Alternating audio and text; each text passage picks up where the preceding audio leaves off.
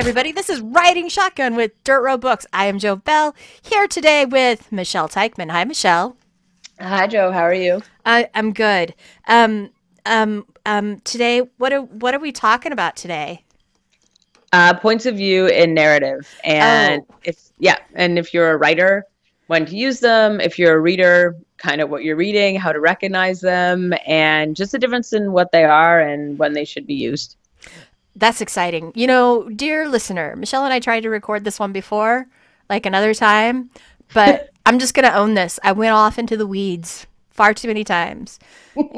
So now Michelle has promised to wrangle the conversation the way it needs to go. So let's see how it goes, folks. Go. Say things. Okay, so we're going to talk about the different points of view, which basically are going to be, to keep it simple, first person, second person, third person, and omniscient. So let's start with first person. First person. And pardon? First person. I was agreeing. That's all. Yeah. Yeah, so let's start with first person. So do you want to describe what the first person point of view is? And well, let's start with that. Yeah. First person is just literally when you tell it from the narrator's point of view is me. So if I'm telling a story, I say, I did this, I did that, I went to the store, I saw these things, whatever. So it's very, very close, very tight association with the narrator. It's used a lot in YA, young adult. Right. So it's used a lot in young adult fiction. And it's also when it's used, it often tends to, so in young adult fiction, it's usually in present tense. Yes, yes, it Whereas is. when it's not young adult fiction, when it's written more like a memoir, not an actual memoir, but sometimes books are written in that way. Yeah, that kind of It's voice. and it's past tense. So like example would be Great Expectations or David Copperfield. By Charles Dickens. So, do you want to talk a little bit about why YA uses the first person? Um, yeah, well, the YA using first person adds like this level of intimacy, this level of urgency almost. And with YA, you feel everything. It's targeting an audience that is still defining their emotions and their emotional place in the world, right? Everything's very loud emotionally, and so it helps you to add that depth and that gravity to the character. And the present tense thing, I don't know why YA has adopted that, but it has. And so it's most YA now is written first person present tense. It's odd, but Yeah, but yeah. So it creates immediacy, right? And I think it's yes, also, I think it creates a bit, when you're young, you don't know what to expect and everything's a surprise because really for a lot of it, everything's happening for the first time. There's a lot of self-discovery in YA and a lot of just world discovery. So I think that's why it's used as well. It adds that suspense element of you don't know that the narrator's already okay because they're experiencing it at the same time you are. yeah. I think it's a great way to tell stories for a YA audience. Personally, I think that. Okay, and then another thing with YA is that, sorry, another thing with first person is this is the point of view where you will rarely follow more than one character. Yeah, So, yeah. go ahead. Well, there's one example that I know that you want to talk about, so I'm just going to wait and let you talk about it, where it's Oh, more than one okay. person and it's done really well.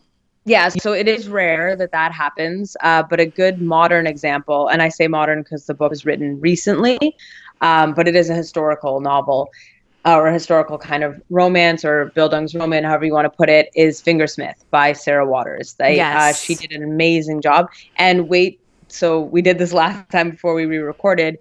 We are going to talk about Fingersmith maybe a bit in this podcast. So if you haven't read it, this is spoiler alert. You may want to stop listening.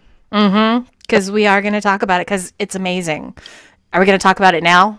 Yeah. So do you want to talk a bit about why it works in that book? Yes. Yes. Okay. So before I go there, I'm going to tell people why they can't do it even though they want to. So Fingersmith does it and it does it really really well. There are other books that I've read where they do it, and if it's, a well-known popular author, they can get away with it. Their editor will let them get away with it, but it's kind of lazy and sloppy if you ask me. And here's the thing. Just because you know, somebody who's really popular can get away with writing a book like that, doesn't mean I can. Doesn't mean that other people should try. So that's me cautioning people. Just because we're telling you that it's been done does not mean that we're advocating in favor of you doing it. We are saying, no, don't do it. But the reason it worked for Fingersmith specifically is that the whole book was a bait and switch. It was a heist. It was a a con job. The whole book was about mistaken identity and stolen identities. And so when you have two people, both of them saying I, it's because they literally have the same identity, or they think they do, or they don't, but they do. Yeah. So it works. Something Fingersmith does as well that you don't see often, and that, again, maybe someone publishing their first book would be told you can't do this, is it does, not only does it follow two people from the first person, but it does half a book and then half a book. So you have to read through the whole first book, right? You see the story, and then the second half is the second narrator in first person now, taking you back through everything that's already happened. And it takes a really strong writer like Sarah Waters to do something like that. Yeah, she's fucking brilliant. And that book is testimony to that, because the book, you're hooked and it's confusing as hell when you get to that point where the narrator switches to the other person. It's confusing. It's absolutely confusing, and it's intended to be, but it's captivating enough for you to stay with it. Well, and that's the thing. She does such a good job, and then you are seriously so tricked that that's why you're willing to read through it the second time, because you're like, wait a second. And the thing she does as well by taking you through the story again is showing you the clues were here all along. You didn't pick up on them because I'm that good of a writer. And now I'm showing you every single point where I was letting you know what was really happening. So you never say, after reading that book, like, oh, that didn't happen, she pulled the wool over. It's like, no, she clearly left breadcrumbs. You were just too excited by the book, too into the story, too into the romance to notice them. Yeah. So that's another reason why it works, because you enjoy being taken through it again from the other point of view, which I think is really hard to make someone read the same book twice and find it just as fascinating the second time. Yeah, I've seen other people try and do that as well. That's another one of those tricks that the average person can't pull off. Right. And what would normally happen here is, if you wanted to do a story like this, where you wanted to show two people's perspectives, you would be using third person, and you would go from point of view to point of view, not head hopping, which means you'd have a sustained consciousness for a scene and then you go into another character's head, but you're not constantly redoing the scene. You can have the character think back, or, consider what happened in that scene, or take over partway through when you switch the point of view to finish the scene with the other character's point of view. But you're not, it's back and forth, chapter, scene. So to do half a book and then half a book takes an exceptional talent, and it is an incredible book. It is. It should be on your to be read list if you haven't already. Oh yeah, like top of your must read. It's worth reading more than once, frankly. Okay. So that's so first person.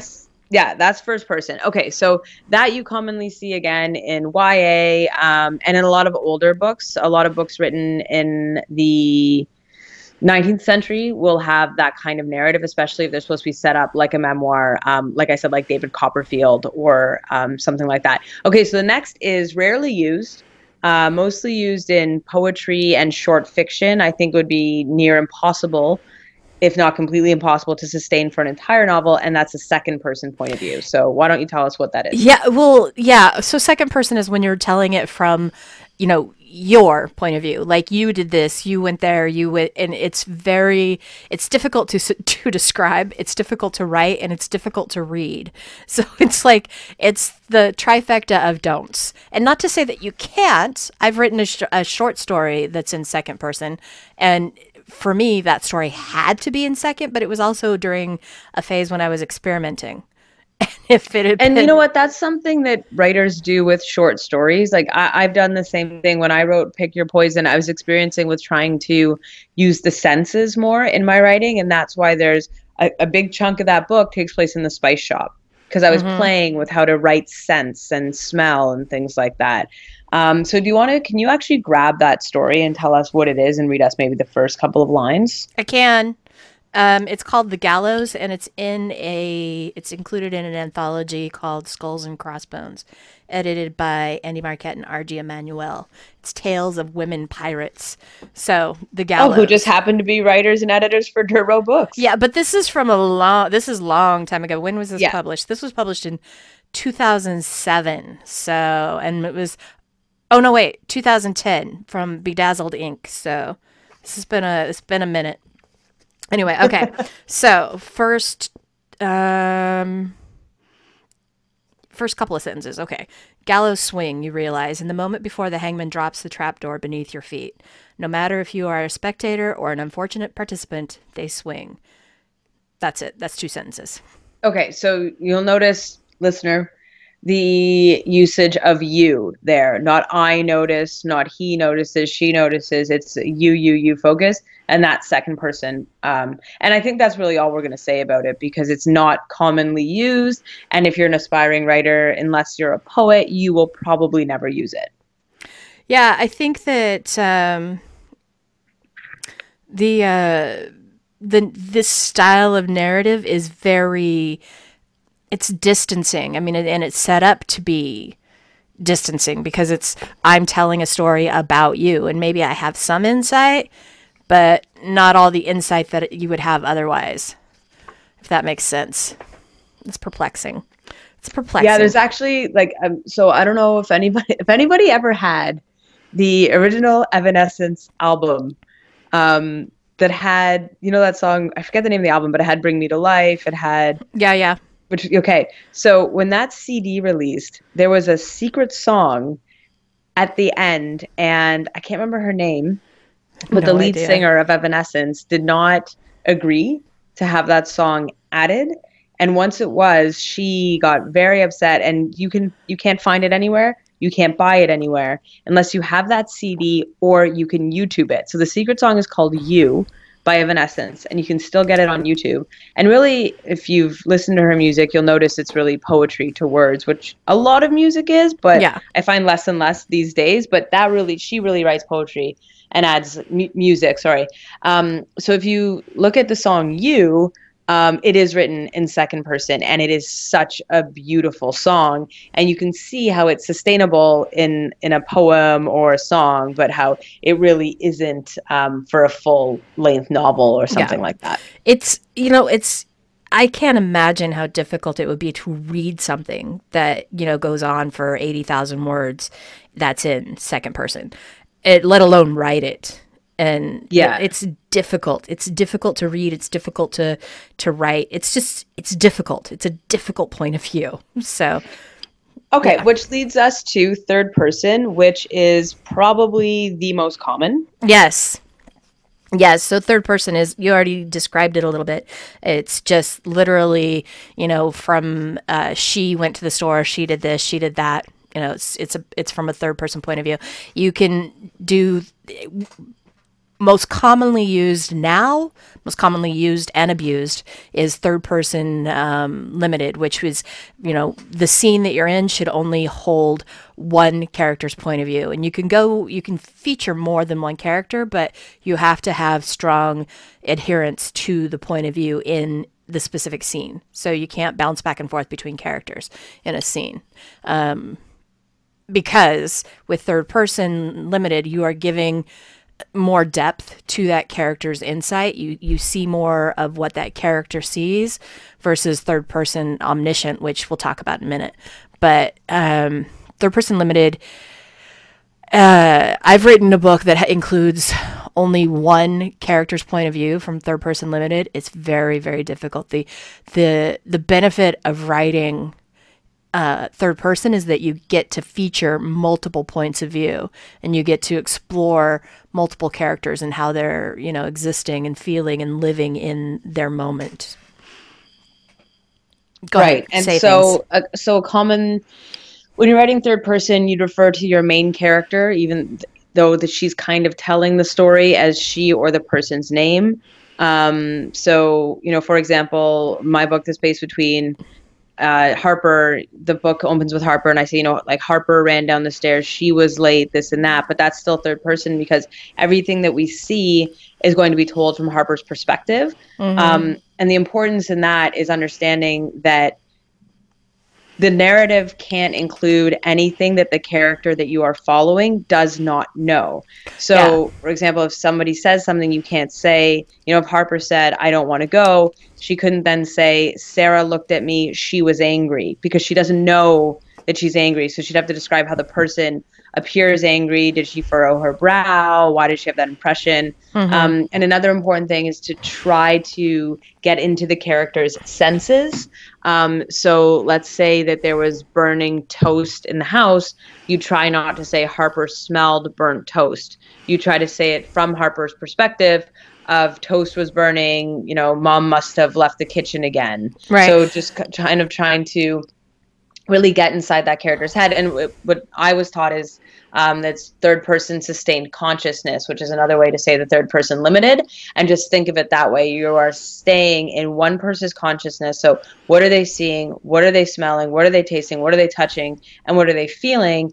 And how can you get that across without saying she felt, she saw, she thinks. So you're staying inside that person's head, but again, you are still using she. So it can take it is the most common, but it can take a while to kind of master. And I'm using air quotes here because even, if you've written 10 books, you can still slip out of that sometimes, especially in first drafts. And that's okay. It's just when the book gets polished up, you should really feel that that there's that sustained consciousness inside that person's mind, and it's the limited point of view of the person telling the story. Yeah, you mentioned something really important in that the whole idea that you shouldn't be saying she saw, she felt, she did, or she heard, or she smelled, or whatever. Those are called filter phrases. Basically, they're a hallmark of either a lazy writer or a timid writer because you don't trust the character enough to just let her experience it, if that makes sense. So when you use those, you're distancing the reader from the experience. So yeah, instead of saying, she smelled it, this, you could say the smell of burning toast was in the air, feel the air, whatever. It's because it's something that the character obviously knows, and you've already told us, since it's from that character's point of view, that she's the one that smells it. So saying it again is just redundant. It also brings the reader out of the moment, right? Whereas, and here's the thing, it's also just a sign of, honestly, someone who hasn't been taught that yet. So, and that's okay. You know what I mean? Like, we all learn. What's the, I don't know if you know off the top of your head, Jay's website that has all these blog posts on this kind of stuff. Yeah, hold on. I'm going to look it up. You keep talking. So Jay is a prolific author. If you're listening to this podcast, you've probably read some of her stories. Most of them are romances. She's multi-award winning. A couple that come to mind are like Backwards to Oregon. That was a huge award winner. She has a lot of audiobooks out too, if you like to, listen to podcasts and listen to audiobooks. But she's just written so many books. And beyond that, she is an amazingly kind, nice, generous, sweet person, fun to be around. Very humble and very, very intelligent. And she posts, I think it's her blog, but it could be her website, all these tips for writers on just all these common mistakes and again, if you're making them, that's okay, especially if you don't know. But these kinds of posts can help you learn how to fix those, which they did for me. So yeah, so she actually has 2 websites and 2 blogs. The one for her writer persona is just jfiction.com, and her blog on there, she's got some stuff if you go back, but she doesn't focus on, writing tips on her personal blog anymore. Now it's over at her editor site, which is under Sandra Gerth, which is SANDRA Gerth GERTH.com. And that's where all the writer tips is. and fucking A, that woman is smart. Yeah, if you are a writer at any level, I recommend going to that website. There's so Mm-hmm. many, and the thing too is some of it she tries to make kind of funny. You know, when she talks about like one a really common error is when people talk about eyes, right? Mm-hmm. And they'll say like her eyes followed him across the room, and then it's like, okay, picture that visual. And I Yeah, think your she eyes calls it pop out of your zombie head and go, parts. yeah, yeah. Yeah. That's a pet peeve of mine too. Eyes can't do that. Your gaze can, your eyes Yeah. can't. Or your eyes can. So just little tips like that. Okay, so that's third person. It's the most common, especially the most common in non-YA lesfic would be third person point of view, and then usually from two characters, right? Your two main love interests in a romance. Yes. Okay, and then so the fourth one that we're going to talk about today is the omniscient narrator, or like Jove said, third person omniscient. So, just for anyone that doesn't know, omniscient means all knowing. Mm-hmm. So that should give you a kind of idea of how it's going to be different than third person sustained. Jove, do you want to explain that one to us? Yeah, so this is something that you don't see very much in modern fiction at all. I can think of one example. I know you have one example, but basically it's like the classic narrator of a story, somebody who's standing up and telling the story about the neighborhood. Like, it tells the things that are happening to lots of people. Like you can see things that are happening from, it's happening to Barb at her house and then to Robin at her house. And, so you get all these little scenes from all the different places, but you have more distance from the character. You don't get as deep into what the character's thinking and feeling. Yeah. Right. Okay. So a couple examples of where you will see this. One is mystery, especially if the writer wants you to follow a couple of different characters. It could be suspects, it could be different people solving the crime, it could be the sleuth and his partner or her partner. So that's one place that you'll commonly see it. Another place is in writing horror. So a lot of Stephen King's books are written this way just because you Mm-hmm. have to follow so many things, and generally the main character doesn't know what's going on, and there needs to be stuff outside of their perspective that the reader sees. And then contemporary fiction, non-romance, does this as well. So an example that I like to use is like one of the best ones I've ever written this read. I wish I'd written it. One of the best ones I've ever read this way was The Book Thief, which is told from the point of view of Death. And Death is the omniscient narrator that takes you through a pedestal narrative of this little girl who is the book thief, and follows her through World War II Nazi Germany from the point of view of a German citizen. And it's just such a fascinating, amazing book for so many reasons.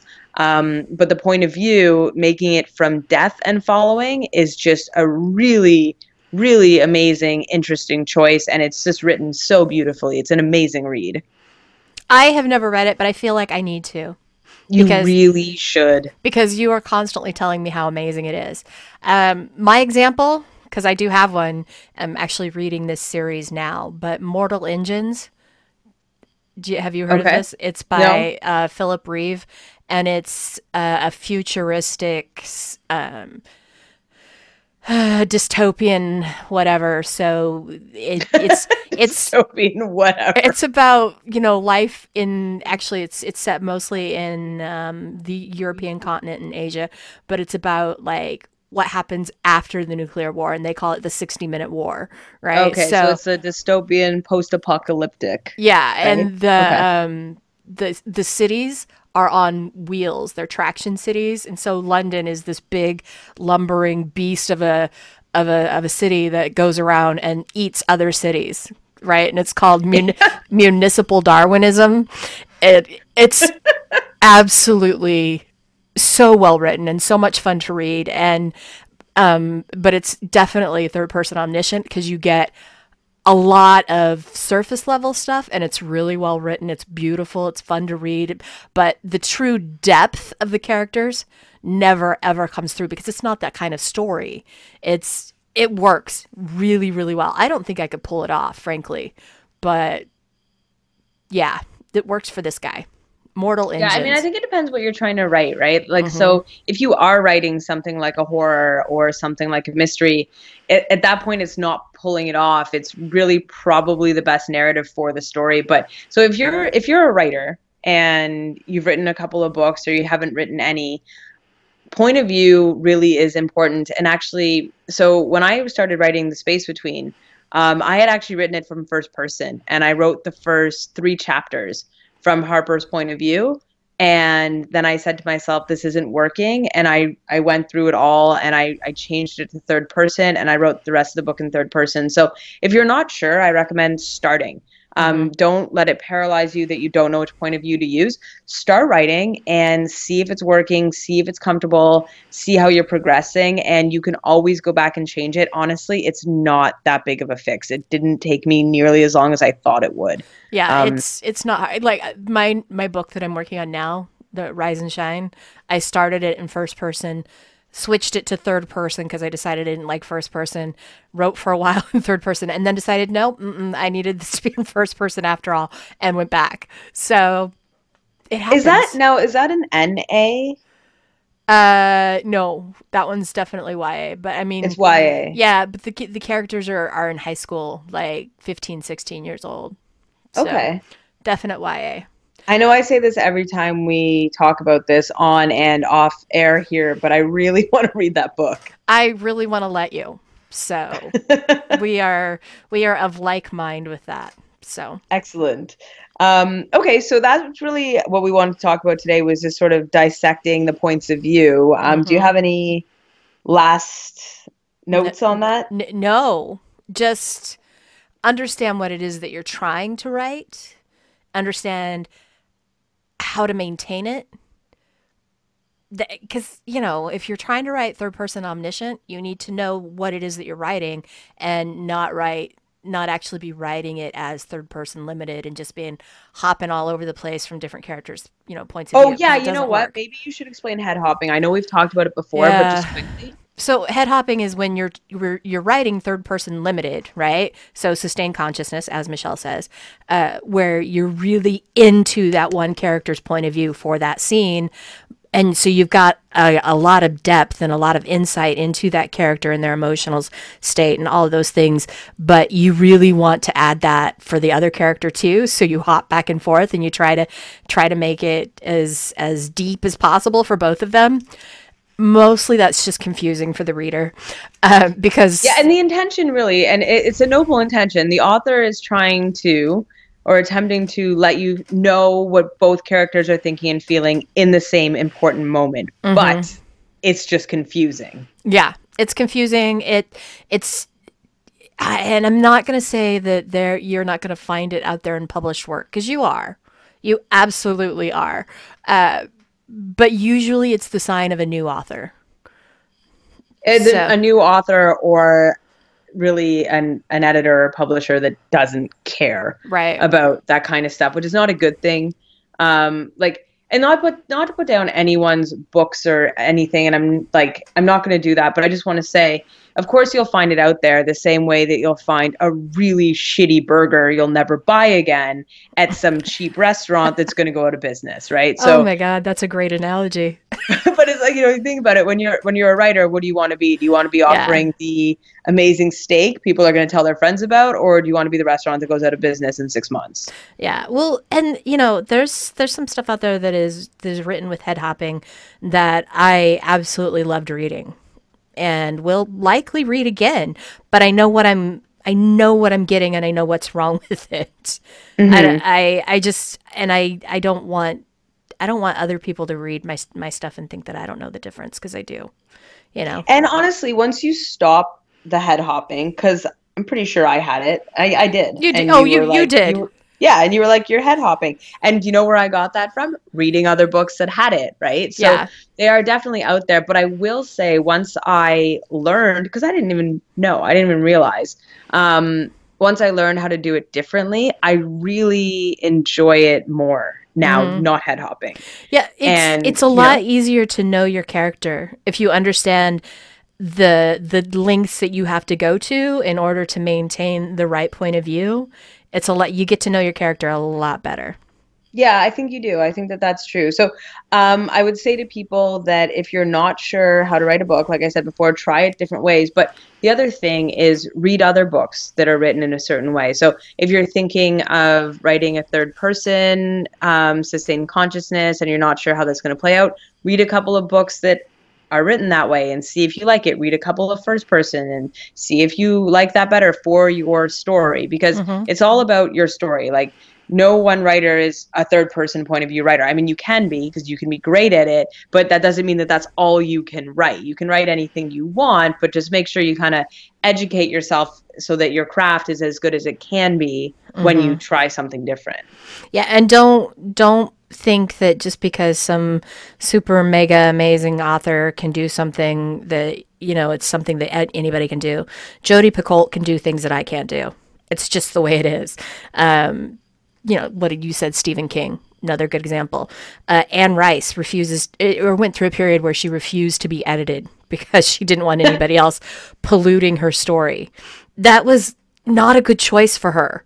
But Anne Rice could do that. I can't do that. You can't do that. You're not Anne Rice. Don't try and pretend you are. Don't try and convince other people that you are. You're not, right? So it's the same, whatever. Just because other people can do it doesn't mean they should. And it doesn't mean that you have an open invitation to do it too.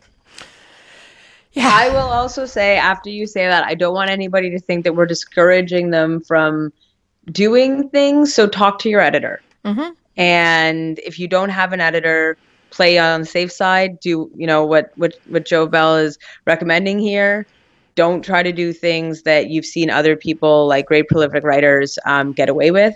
Start out, build your career, and then when you have the reputation, then maybe start playing around. But when in doubt, ask your editor, talk to them, see what they think works, and they'll know. They have the experience. There's a reason why they're getting paid for it. So it's true.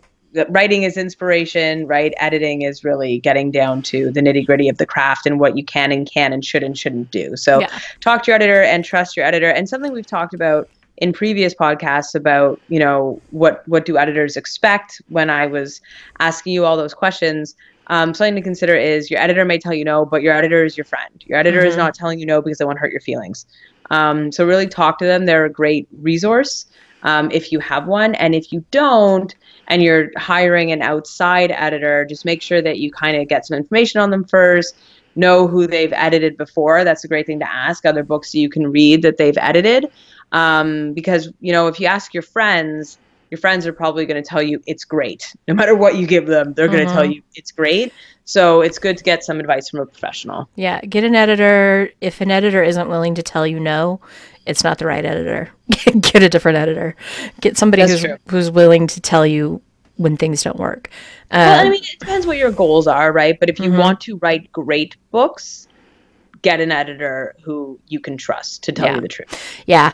And the thing that I think is just like this really awesome point, because, if any author pitched to me that they wanted to write a book with two different points of view from both characters from first person, I would tell them no, because they wouldn't have any way to differentiate the characters other than labeling them at the top of the scene. And that's just, what, I shouldn't need that label. But if I had gotten, that manuscript from Sarah Waters, I would have absolutely let her go forward with that project, because keeping in mind it's a half split, right? So that one's a little different in that right away, because the first half starts off, I'm Sue Trinder, and the second half probably starts off, I'm whatever her name was, like Maud something, right? Yeah, but at that point you'd been introduced to both characters and whatever. I would have taken it from her because she did it right. Well, let's hope Sarah Waters sends you a manuscript. She's not going to. That's my example. Like, just because I'm saying don't ever do it doesn't mean that it can't be done right. It's just that it's really fucking hard. So don't be surprised when your editor says no, because if it is written the right way, even though it's unusual and complex and difficult, your editor will know that, and they'll say, yes, this isn't right, but it's totally right. Good job. Yeah, it's okay to break the mold, but don't think you can do that on every book. Because it won't work on every book. So there.